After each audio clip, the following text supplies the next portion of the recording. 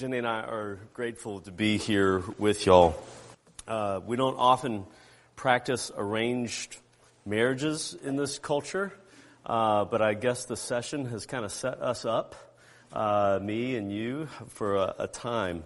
But I hear that we're in these arranged marriages, through the commitment, love actually grows over time, and blessings come from that commitment and that love. And as you and I are committed to each other in so many ways now, I trust that love will grow and blessings are going to come here too, since, after all, you and I are already united in Christ and by the bond of the Spirit that He has given to us. So let's together turn our attention now to the Word of our Lord. Our passage today comes from Luke chapter 20. We'll be looking at verses 19 through 26. Now, like most cultures, we usually honor the rights of an owner. We know better than to trespass on a farmer's field. I really doubt that you're in the habit of breaking and entering into your neighbor's homes.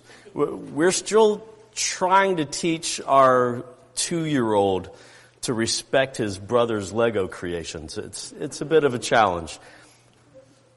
But what about God's rights as owner, as creator? Do we give that enough thought? Well, here in Luke 20, Jesus continues to teach us about what it means to live in this world that God has made, giving the Creator His due. Let's pray as we turn our attention to God's Word. Father, you have blessed us by giving us this Word, by revealing your will to us. And Father, your revealed will is that we would believe in the one that you have sent. Father, help us today to see and to hear Jesus as He speaks to us in His Word, so that we may rightly give you your due. We pray this in the name of Christ our Lord. Amen. Luke 20, verses 19 to 26.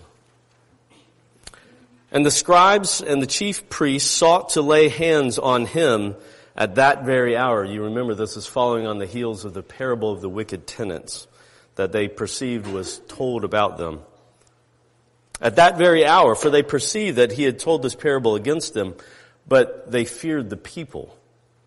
So they watched him and sent spies who pretended to be sincere, that they might catch him in something he said, so as to deliver him up to the authority and jurisdiction of the governor.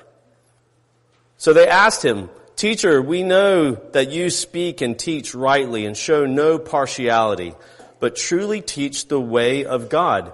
Is it lawful for us to give tribute to Caesar or not?" But he perceived their craftiness and said to them, "Show me a denarius.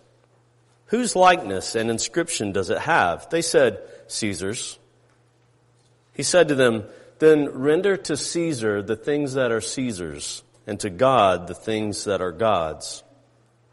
And they were not able in the presence of the people to catch him in what he said, but marveling at his answer, they became silent.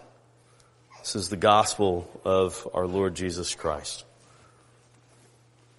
Now, last week you did hear the parable of the wicked tenants. Jesus tells a story about men who refused to give the vineyard owner his due, that fruit that belonged to him. They even killed his son in a vain effort to seize control for themselves. Jesus, remember, was telling the story of Israel's past.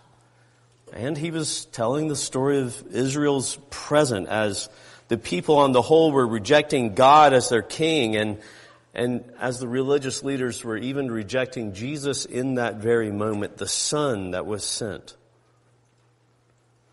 That comparison was not lost on the religious leaders. We see here that they immediately recognized Jesus was talking about them. Verse 19 shows the fury building in them as only their fear of the people restrained them from laying their hands on Jesus. And so, what do angry people do? They hide their anger. And here in this scene of pretend discipleship and a tricky question, Jesus sees in the leaders a craftiness. And I thought that was an interesting word. Craftiness is what is used to describe the serpent in the garden, the one who spoke to Eve. It's the kind of craftiness that tries to trip up.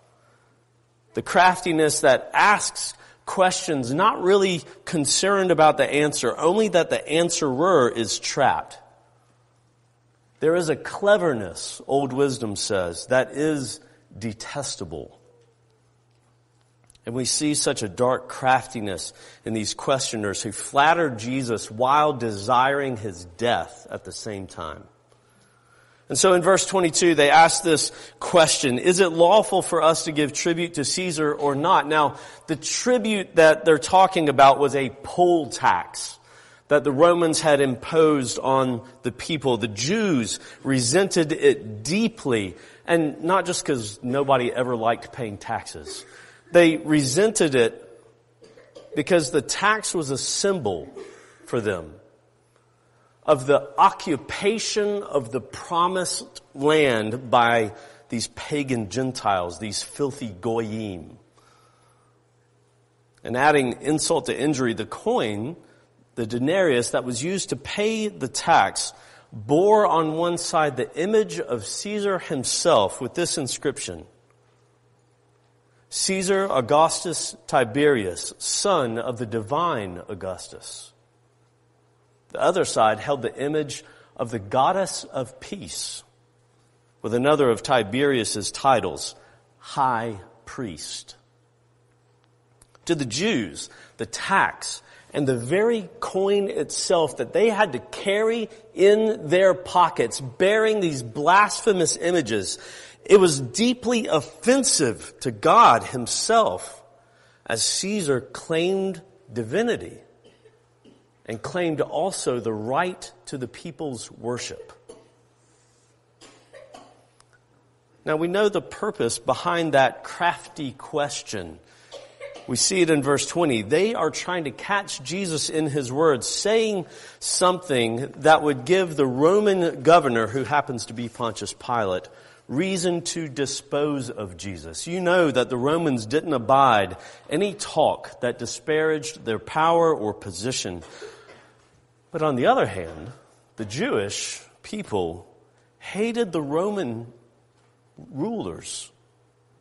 And they would not follow a teacher, one of their own rabbis, who would affirm Roman rule. And so the religious leaders think that they have Jesus sitting on the horns of a dilemma by asking the question, is it lawful for us to give tribute to Caesar or not? They're hoping Jesus is going to say either yes or no. If he says yes, then the Jewish people are going to hate him and they're going to leave him. But if he says no, then the governor will see Jesus as a rebel and he will do what the Romans do so well to rebels. But when Jesus asked them to show him a denarius, he's beginning to answer their question. But he's doing it by demonstrating something self-evident. Those who use Caesar's coinage, as one writer puts it, are under obligation to pay back what is owing him. If you're going to work and trade in Caesar's world, it's as if Jesus is saying, then you've got to give Caesar his due. But then Jesus goes beyond the original question, and he's not merely providing a wise answer to get him out of a tight spot. Jesus is going for the heart of hearers, then and now, revealing that people have a parallel debt to God. When he says, render to Caesar the things that are Caesar's and to God the things that are God's, Jesus is inviting us today to remember that we too bear an image on us. The image of the one who made us in the beginning. And as creatures carrying in ourselves, in our persons, the image of God, we must respect the rights of the Creator. And so understanding this, it makes perfect sense for this passage to follow on the heels of the parable of the wicked tenants. The owner there in that parable was looking for a return. He was looking for the fruit of the vineyard that belonged to him. And here, Jesus, I believe, is emphasizing that point, and he's pressing it further to show that those who bear his image, as those who bear his image, we ought to honor God by giving him his due. And so our first question is to simply ask, what does it look like to give God his due? Last week, Philip said the fruit of the vineyard which the owner is seeking is the obedience of faith.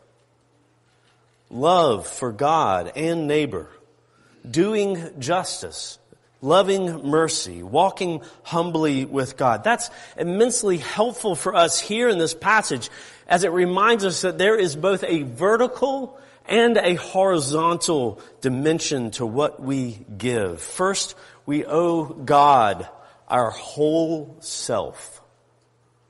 And second, we owe others a proper reflection of God. First, we owe God our whole self. And second, we owe others a proper reflection of God. First, giving God his due means giving him our whole selves. When Jesus was asked at another time, which is the greatest commandment, he summed up the first table of the law with this. And he answered, you shall love the Lord your God with all your heart and with all your soul and with all your strength and with all your mind. Our love in that total way is his due. And while it may seem cold and demanding to some, I would argue that for God to demand that as his due, and for that to seem cold is only because that person can't possibly know the God of the Bible. As Augustine prays to him, the best of all beings. To come to know the good and the lovely and the perfect character of this God is to love him and then to willingly give our whole self up to him. To love God in this way is to set our affections on him alone. To give him an undivided love rather than serving others ahead of him. To love God is to enjoy who he is, not just as an idea or as an ideal, but in his persons. Enjoying the Father who has loved us and created us as his image bearers. We delight in the Son who reigns over all and who gave himself up as a sacrifice. We love and we praise the Spirit who is the Lord of life, who applies the work of Christ to us and unites us to Christ in an unbreakable bond. And to love our triune God is to offer to him a joyful obedience, such that the commands that he gives to us are no longer burdensome, but it's actually a delight to fulfill them. As Christ said himself, if you love me, you will keep my commandments. This is not the obedience of a slave hoping to escape the lash, but the obedience of a creature who sees the good hand of his Creator, who provides more abundantly than all that we ask or need or imagine, and loves to hear his voice. Love is so much of this vertical component of giving God his due. But we are also invited to look toward each other as well. Because secondly, giving God his due means reflecting God faithfully to others. That is, giving other people a proper reflection of God.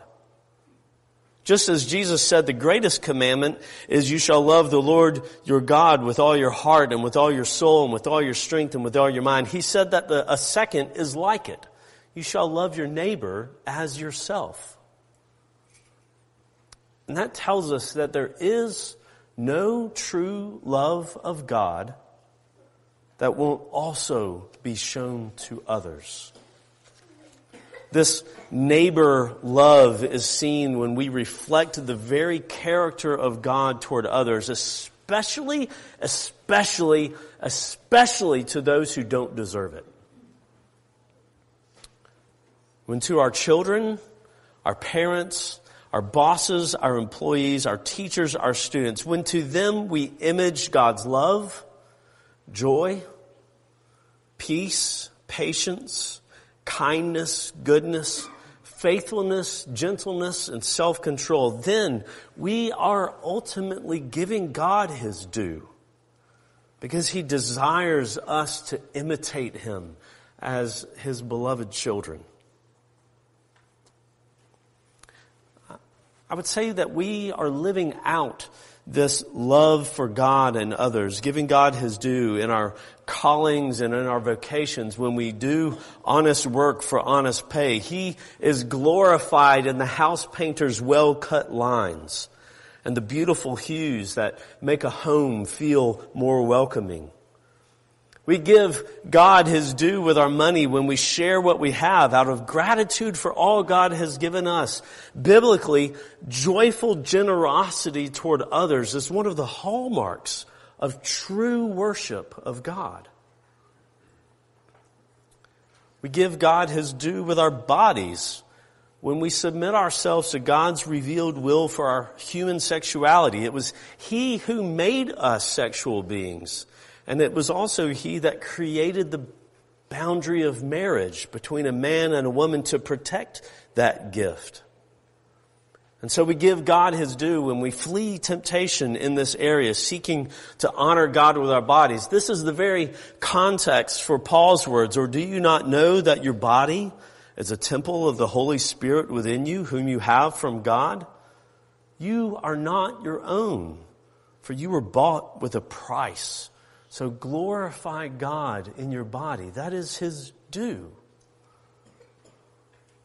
This kind of giving ourselves to God and others in a free and joyful way, you understand, this is how you were made to live. This kind of life is real life as it was meant to be. And as Jesus expresses this in this text, not as a wish, but as a command, He's helping us understand that it's still in force today. But now we have to wrestle with this second question. So why don't we live this way? Why do we find it so hard to love God with 100% of our hearts? Why do our souls so easily run after other loves? Why is it that our affections are so easily given to other things? Why is my love for others so weak? Back to this passage, why don't we see the religious leaders in Jesus' day giving God His due by loving the Son whom the Father had sent? It's actually a point of dark irony in this passage that the religious leaders, those who claim full devotion to God, weren't really acting that way. I want you to notice two things in this passage, and I think they help us understand why it is that we struggle sometimes to give God His due. First, who were the leaders afraid of? Look at verse 19. What fear dominated them? Not the fear of God, but the fear of people. When we live more concerned with what men think than what God thinks, then we won't be able to give God His due.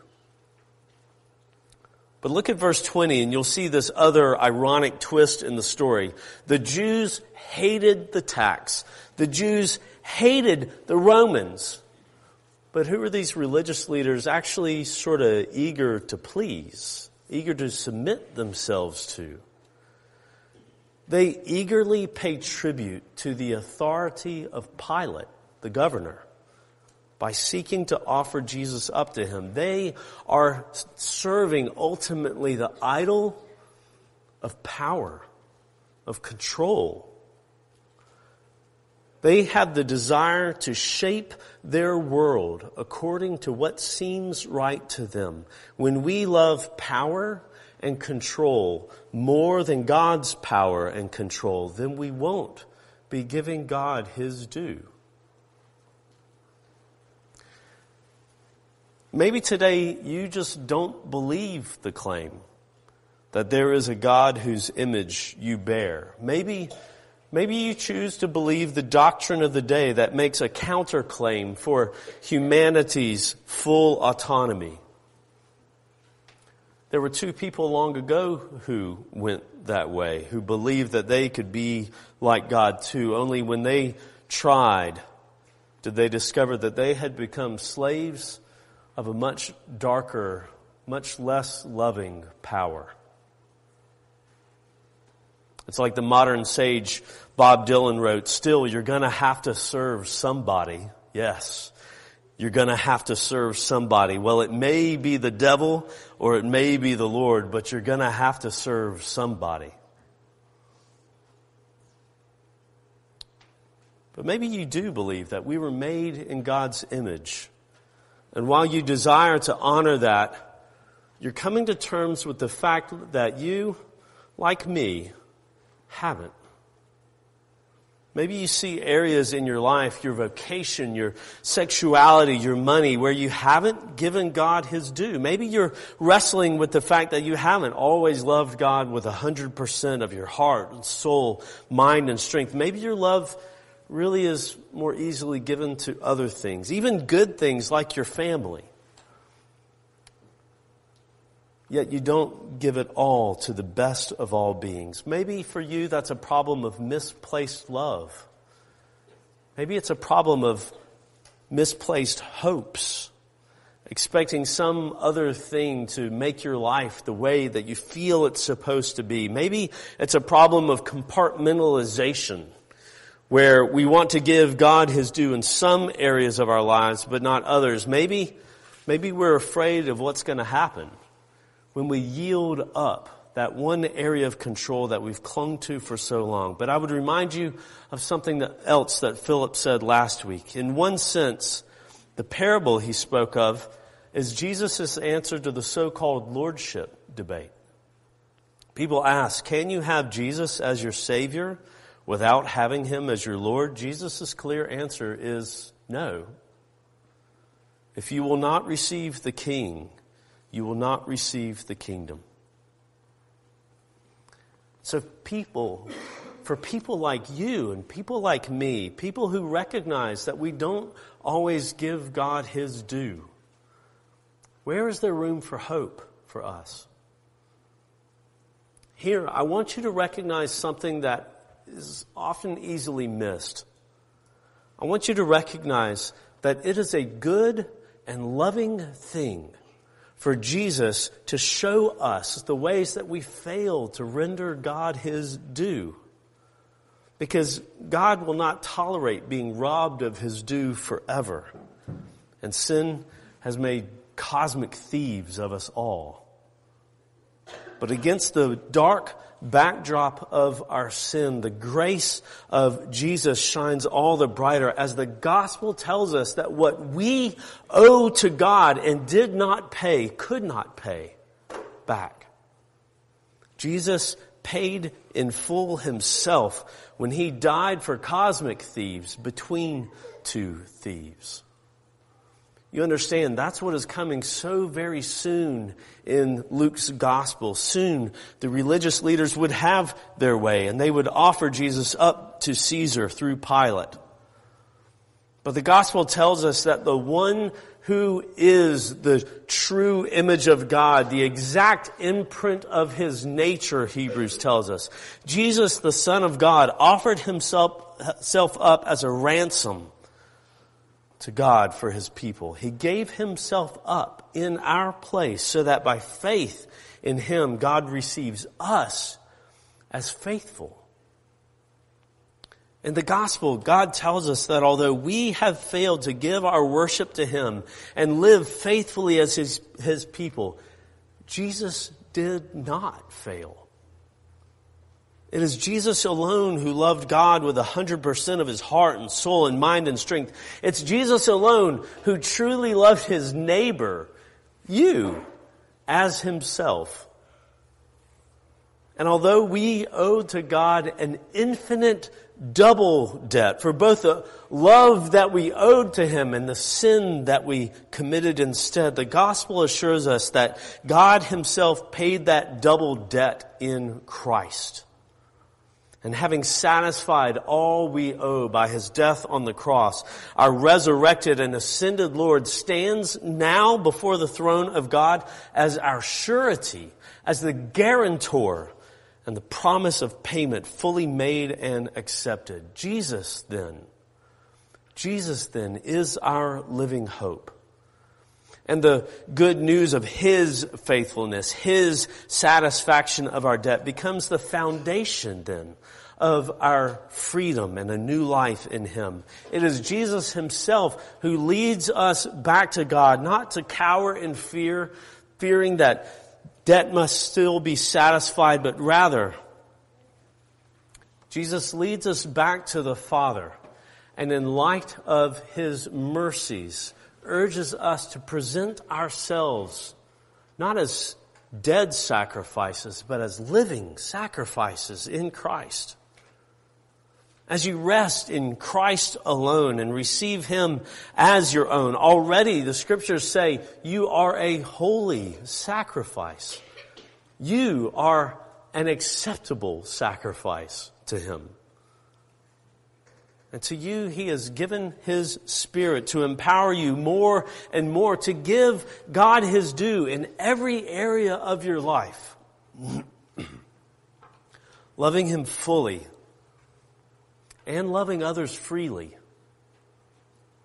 He leads us into that free and joyful life as it was meant to be, where all that we have and all that we are, from our works to our words, from our money to our very bodies, become ways of worshiping our triune God, the best of all beings. And we're freed to give to God his due, even if it still cost us dearly.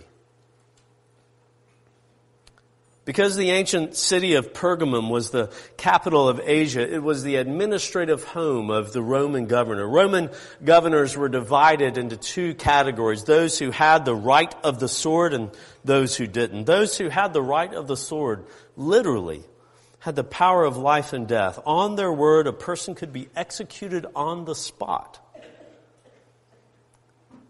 The one who had this office in Pergamum had this right of the sword, and at any moment in the time of the first century, he could use it against the church. And apparently he used it against a Christian named Antipas. John Stott describes the probable scene this way: it's not hard to reconstruct the scene which probably saw the death of Antipas. Known to be a Christian, he was summoned before the governor of the province. This civil leader was also a chief priest of the imperial cult. And a bust of Caesar was set on a pedestal, and a sacred fire burned before it to sacrifice to the emperor, the genius of Rome and the divine emperor, was really a simple matter. All a person had to do was to sprinkle a few grains of incense on the fire and say, "Kurios Kaisar," which means Caesar is Lord. And he would be released. But how could Antipas deny Christ's name and faith? Had he not at his baptism been proud to affirm his faith? Had he not also at his baptism been proud to affirm his faith in these simple, revolutionary, world-changing words?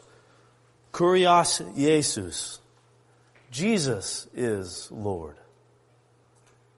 Had he not been instructed that God had exalted Jesus to his own right hand and set him far above all principality and power and every name that is named, and given him the name that is above every name, so that at the name of Jesus every knee should bow and that every tongue should confess that Jesus Christ is Lord, to the glory of God the Father. Had not his teachers assured him that to say Jesus is Lord is a sign of the Holy Spirit's inspiration, whereas no man can say Jesus be cursed when speaking by the Spirit?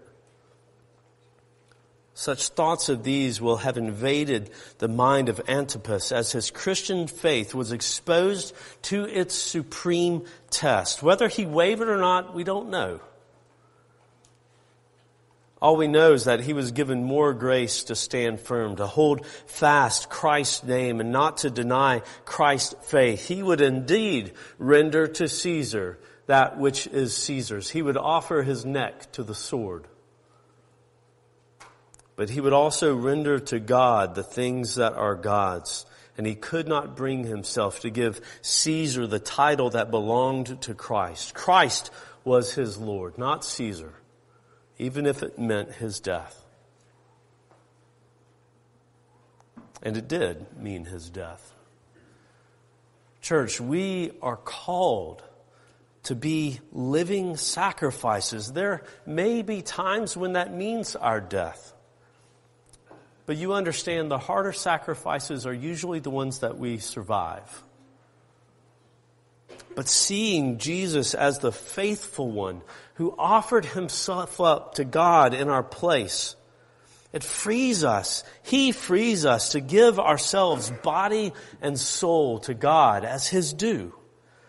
Because we know him as our comfort in life and in death. We know that we belong to him, purchased by his blood. We know that we can give ourselves to God without reservation because in Christ, he first gave himself to us. Let's pray.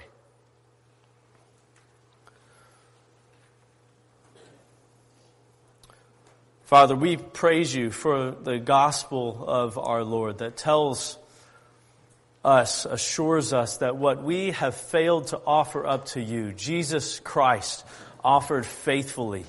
The Lamb without blemish, the one who lived the righteous life that we did not, who died the death that we feared to die. Father, we praise you for the gift of Christ.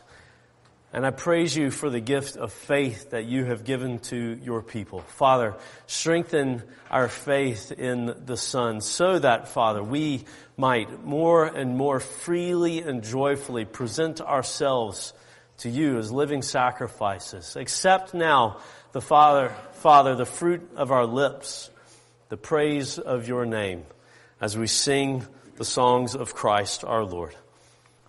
In Christ's name we pray. Amen.